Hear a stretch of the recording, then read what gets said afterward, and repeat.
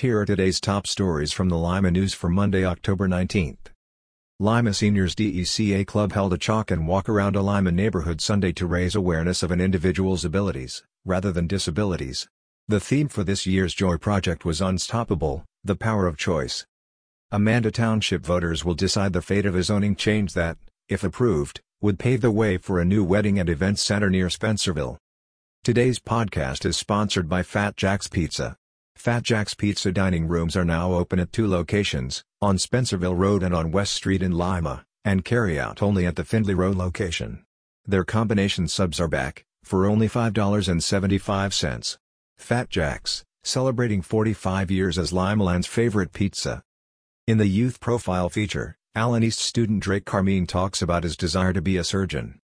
The death of Cincinnati Reds great Joe Morgan brings back a memory that happened on a Little League field, Jim Krumel writes in his column. Learn more about these stories and more in the Lima News and online at limaohio.com.